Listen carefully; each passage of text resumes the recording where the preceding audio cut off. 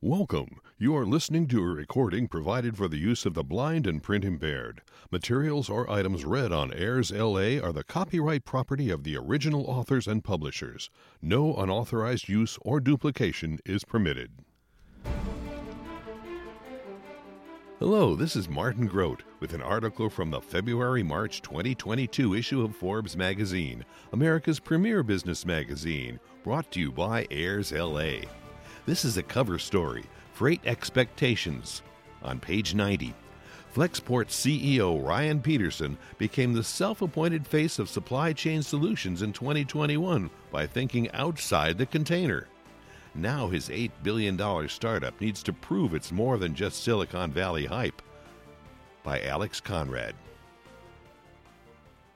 As the ferry to San Francisco exits Oakland's harbor, Flexport's founder and CEO Ryan Peterson turns to watch a towering 370-foot crane hook shipping containers one by one onto the deck of a cargo ship. Peterson admires the neat rows of rectangles colored blue, rust red, and an occasional teal stacked on the post-Panamax-class ship bound for Yokohama, Japan. I wish I could look inside with a HoloLens to see which containers are Flexport's, he says, imagining that Microsoft's augmented reality glasses had an X-ray feature. Any container ship on the West Coast, I guarantee we are on there. It sounds like bravado, but for Peterson, 41, it's simple math. Flexport owns no trains, planes, or ships of its own. But as one of the fastest-growing players in a space called digital freight forwarding, Peterson's 8-year-old company is already the world's 7th biggest buyer of cargo room on such trans-Pacific routes. Pretty much any Asia-bound ship will have at least a container or two filled with California almonds or auto parts put there by Flexport software.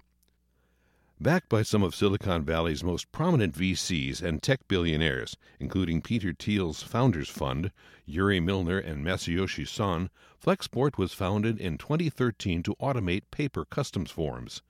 It now does much more, helping customers like Georgia Pacific, Brawny Paper Towels, Angel Soft Toilet Paper, baby food giant Gerber, and speaker maker Sonos handle all the headaches of shipping inventory from factory to warehouse to store. Flexport's software analyzes and optimizes a customer's supply chain, then automates it, often coming up with ways to shave days off delivery and save customers millions in late fees. Flexport's centralized tracking and messaging cut out thousands of emails, saving clients an average of 4 work hours per week. For a price, Flexport will even offset their carbon footprint. Shipping is a huge pond. Global spending on logistics reached $9 trillion in 2020, about 11% of the world's gross domestic product, according to consultancy Armstrong and Associates. Third-party logistics, of which freight forwarding is a big part, amounts to nearly $1 trillion. In the U.S., it's a $230 billion business, good for 14% of national GDP.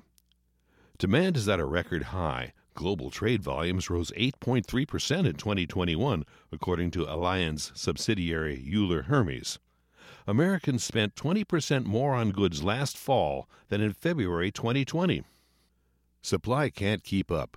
Goods from China to the U.S. now take more than a month longer to arrive than they did in 2019, while the cost of shipping a container has soared from under $2,000 pre-pandemic to more than $20,000 last summer.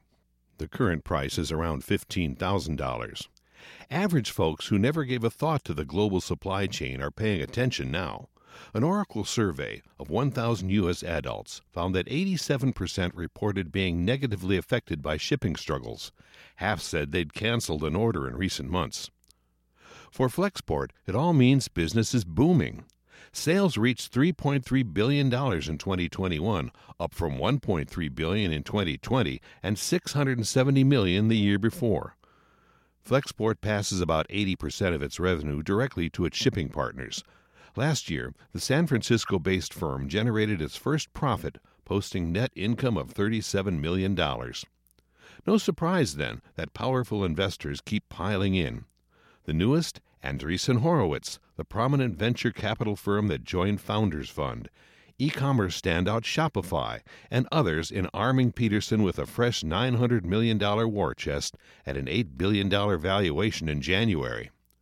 Forbes estimates Peterson's 9% stake in Flexport is worth $650 million after our standard 10% private company discount.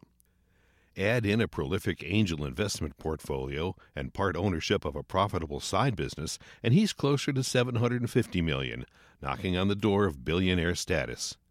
If Forbes valued Peterson's stake using the price of Flexport shares on the secondary markets, he'd already be there, worth just over $1.1 billion.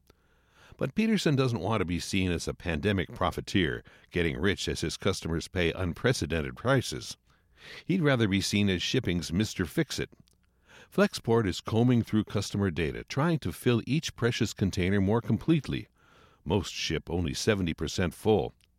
It's rerouting lighter, higher-value products like Everlane's popular sweaters from sea to air. It helps set up a private rail ramp in Iowa for goods coming from the West Coast to avoid Chicago congestion. For businesses facing inventory crunches, it built an app for truckers to tap into and learn where they'll be needed 10 days in advance. Peterson also hasn't been shy about building his public image. Early in lockdown, he sent hundreds of thousands of units of personal protective equipment to Wuhan, China, then set his team to routing much more back when the virus reached U.S. shores, booking special planes to ship masks by the millions while rallying the public to donate funds. When a ship ran aground in the Suez Canal last March, Peterson demystified the situation on social media and in interviews, even publishing a supply chain explainer picture book for kids. And when the backup of ships waiting to unload at major ports reached a breaking point last fall, it was Peterson who showed up at the port of Long Beach in California to charter a boat and tweet what he saw, prompting a viral response, including a call from Governor Gavin Newsom and an overnight policy change to stack containers higher in local yards. To insiders in the famously quiet logistics industry, each interview and TV appearance is more testament to Peterson's opportunism than market leadership. One vocal critic frequently refers to Peterson in dismissive LinkedIn posts as Private Ryan. Flexport has made a lot of enemies in the space, says a veteran industry exec who didn't want to be named for fear of losing business with Peterson. But no one can dispute Peterson's efficacy. Every crisis needs a hero, and Ryan Peterson positioned himself as the face of this, concedes Craig Fuller, who runs an industry data and news site called FreightWaves. He engages where a lot of executives won't. It's what the public wanted to see. As Peterson positions Flexport to go on offense when the shipping world returns, soon one hopes, to some semblance of normalcy, he's eager to silence the doubters. If we can fix problems for Flexport, we can fix problems for the wider world, he says. We have a chip on our shoulders. People should believe in us. Peterson grew up surrounded by entrepreneurs in Bethesda, Maryland, just inside D.C.'s Capital Beltway. His mother, a biochemist, ran a business helping companies manage food safety regulations. His father was a government economist, using 1970s-era computers to crunch numbers on Soviet defense spending and running a coding business on the side. Peterson's older brother David stayed up all night building and managing an early online video game community. Ryan preferred studying abroad in Spain and volunteering in El Salvador. Graduating trilingual, English, Spanish, and Portuguese, with an economics degree from the University of California, Berkeley in 2002, Peterson initially pursued a global micro-lending career without success. So he went to work for David, buying trinkets from China to resell, such as gag driver's licenses made out to Elvis Presley. After flipping a container of scooters for a profit on eBay, they moved upmarket to motorsports bikes and parts. Peterson moved to China in 2005 for 2 years to source the product firsthand. That work helped inspire the brothers' next business, a search engine of global shipping manifests they built with David's college roommate while Ryan was attending Columbia Business School. Bootstrapped and profitable within a couple years, ImportGenius.com still generates millions in cash to this day. But the duo had bigger ambitions, and when David was accepted into Y Combinator in 2013 for a construction industry-focused startup, Ryan grabbed an air mattress and tagged along. The gate-crashing younger Peterson made a lasting impression on Paul Graham, the accelerator's co-founder, who had an interest in global trade. For years, Peterson had tinkered with another idea, a turbo tax for customs paperwork. But he needed to clear a rigorous background check, smuggling is one concern, to move goods across the U.S. border. Finally, approved in March 2013, he pitched his startup idea, Flexport, on stage to Graham at a 2,000-person event that October. Peterson was accepted into YC's 2014 batch as one of the last founders under Graham's direct mentorship. He quickly stood out. With a seemingly massive market opportunity and an obvious passion for what seemed a sleepy category, Flexport quickly raised $4 million from a gaggle of name-brand firms. Reddit co-founder Alexis Ohanian, then a YC partner, invested alongside Forbes Midas list star Gary Tan. It was such a valuable industry and so very undesirable for product builders, Ohanian says. No 21-year-old in college is lying awake at night saying, "I need to build the next Flexport." Peterson suddenly needed to deliver Silicon Valley-style hypergrowth. Customs had high margins, but at $99 per transaction wouldn't amount to much. What customers wanted, Peterson realized, was an online destination that handled customs and their bigger concern, freight forwarding. Incumbents still relied heavily on sending faxes or PDFs back and forth, or freight email forwarding. Within a few months, Flexport had stitched together a working cloud-based version of its software. By the time Thiel and Founders Fund led a $20 million Series A investment in Peterson in 2015, Flexport was billing itself as a new-look digital freight forwarder. Shipping underwent one of its periodic global crises not long after. The world's seventh-largest shipping line declared bankruptcy and had ships seized in Chinese ports amid a pricing crash. The turmoil was good for Flexport. It won business simply by reliably showing up. But it was also a warning. Disruption to trade with China could devastate Flexport's core business. So when Thiel announced his public support for Donald Trump, who was championing big new China tariffs during his presidential campaign, Peterson committed a startup sin. Asked on stage at a June 2016 conference if he would still take Thiel's money, knowing he'd support a politician tough on China trade, Peterson spoke from the hip. Probably not, actually. It depends how desperate we were. Soon he was on the phone with Thiel to explain himself. The damage control worked. A few months later, Thiel stepped up to invest again, at a more generous price. By that point, it was clear to Peterson that while Flexport was growing fast, the logistic market wasn't one where a hard-charging newcomer could sweep the board. It's not one of those things where you have a product or you don't, says Founders Fund's Trey Stevens. It's death by 1,000 cuts. But as Flexport's revenue doubled past $200 million, then $400 million, and Peterson kept spending to launch offices in ports from Hamburg to Shenzhen, he caught the eye of the world's leading expert on brute forcing one's way to dominant market share, SoftBank. In January 2019, Peterson sat down to close a deal with Masayoshi Son. 45 minutes later, he walked away with a $1 billion commitment. That year, any team's request for headcount, they got whatever they asked, Peterson says. But 3 days after the second half of the money was wired, SoftBank-backed WeWork released its ill-fated public offering prospectus. WeWork's larger-than-life co-founder, Adam Neumann, was out in a matter of weeks. Son's $10 billion investment was on life support. For Peterson, the ground shifted fast. Having already spent the first of SoftBank's $500 million, he realized he needed to shift course. The chartered planes stopped. Flexport would try to become a profitable business now. Much damage had already been done. Flexport's aggressive fundraising, it has secured more than $2 billion to date, meant dilution for Peterson personally, who today owns just 9% of his company despite having no co-founders. And in February 2020, when COVID-19 shutdowns in China started to reverberate through the supply chain, Peterson panicked.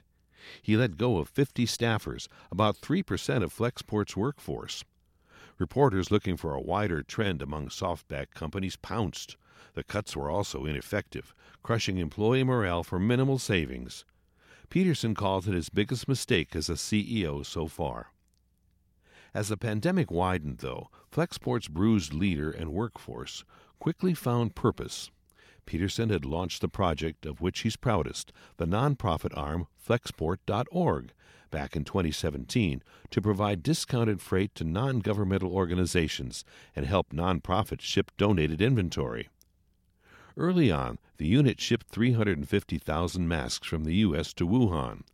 When the virus reached Flexport's backyard, it scrounged up tens of thousands more to reroute to local hospitals. Soon a team of 25 staff in China was sourcing PPE for Flexport's relief efforts full-time. Peterson started chartering planes again, this time for a good cause. "I don't think we took a deep breath for 3 months," he says. Flexport and its market looked very different this past October when Peterson had dinner with Stripe co-founder and CEO Patrick Collison. Over 2021, Flexport blew away its own projections, turning a surprise profit as revenue doubled. The company doesn't expect to stay in the black as it invests in growth. But with the source of that money coming from customers paying through the nose and still facing shipping delays, Peterson wasn't celebrating. Collison was curious how the backup at California's ports compared to mysterious bottlenecks in his world of online payments. Peterson realized he didn't really know, so he flew down to Los Angeles to see for himself. The day after his chartered boat tour of the Long Beach harbor, Peterson shared his findings on Twitter. He outlined some quick fixes, including stacking containers higher and building a new railhead. Peterson's thread was quickly retweeted more than 15,000 times, including by Coinbase billionaire CEO Brian Armstrong. Long Beach Mayor Robert Garcia sent the list to his staff. The city eased restrictions on stacking containers the next day. Peterson's phone lit up with calls from policymakers like Gavin Newsom. Crews from Axios on HBO and 60 Minutes asked him to guide them on their own harbor tours. For Flexport, it was a marketing masterstroke, though Peterson swears that wasn't his intent. For most everyone else in the logistics business, it was exasperating. When Ryan Peterson does his interviews, people in the industry typically get upset because he tends to simplify things a lot. He appears sometimes uninformed, says Robert Kachatrian, who founded the 55-person freight forwarder Freight Right Global Logistics in Greater Los Angeles in 2007. Container stacking had limited impact, Kachatrian says. Peterson's bolder proposals, such as the creation of a government-sponsored railhead depot, remain untouched.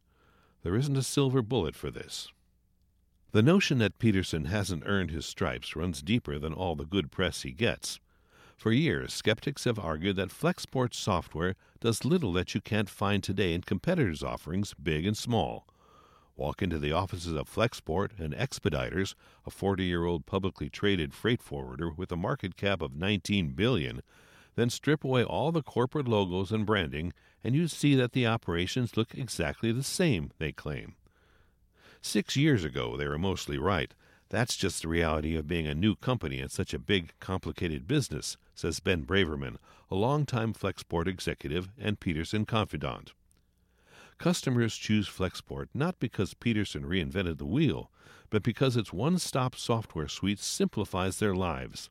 Take San Francisco-based fuel maker Rothy's, a Flexport customer since 2017.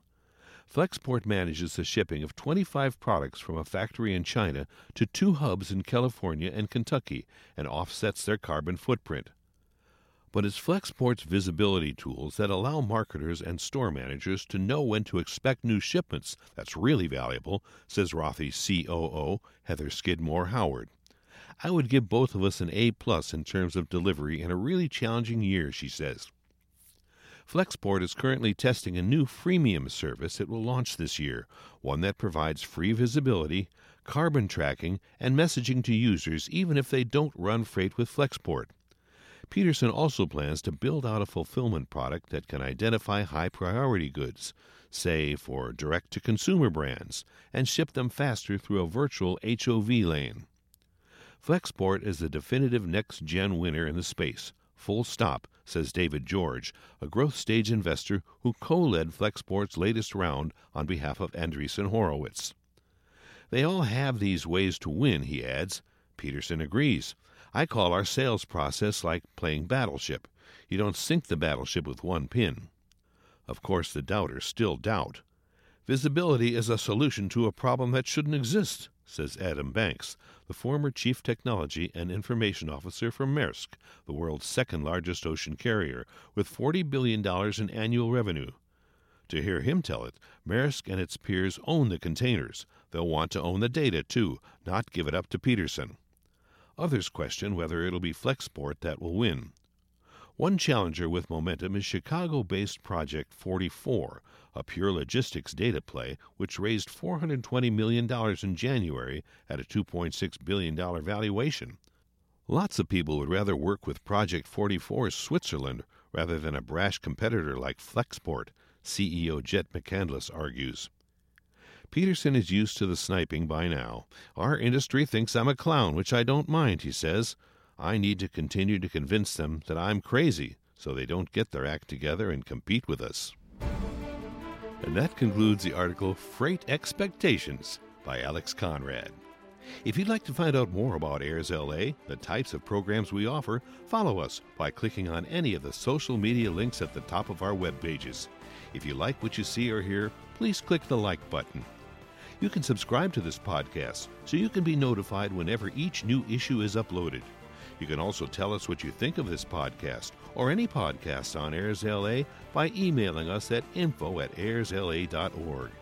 I'm Martin Grodt, and I'll be back with another article from this issue of Forbes magazine.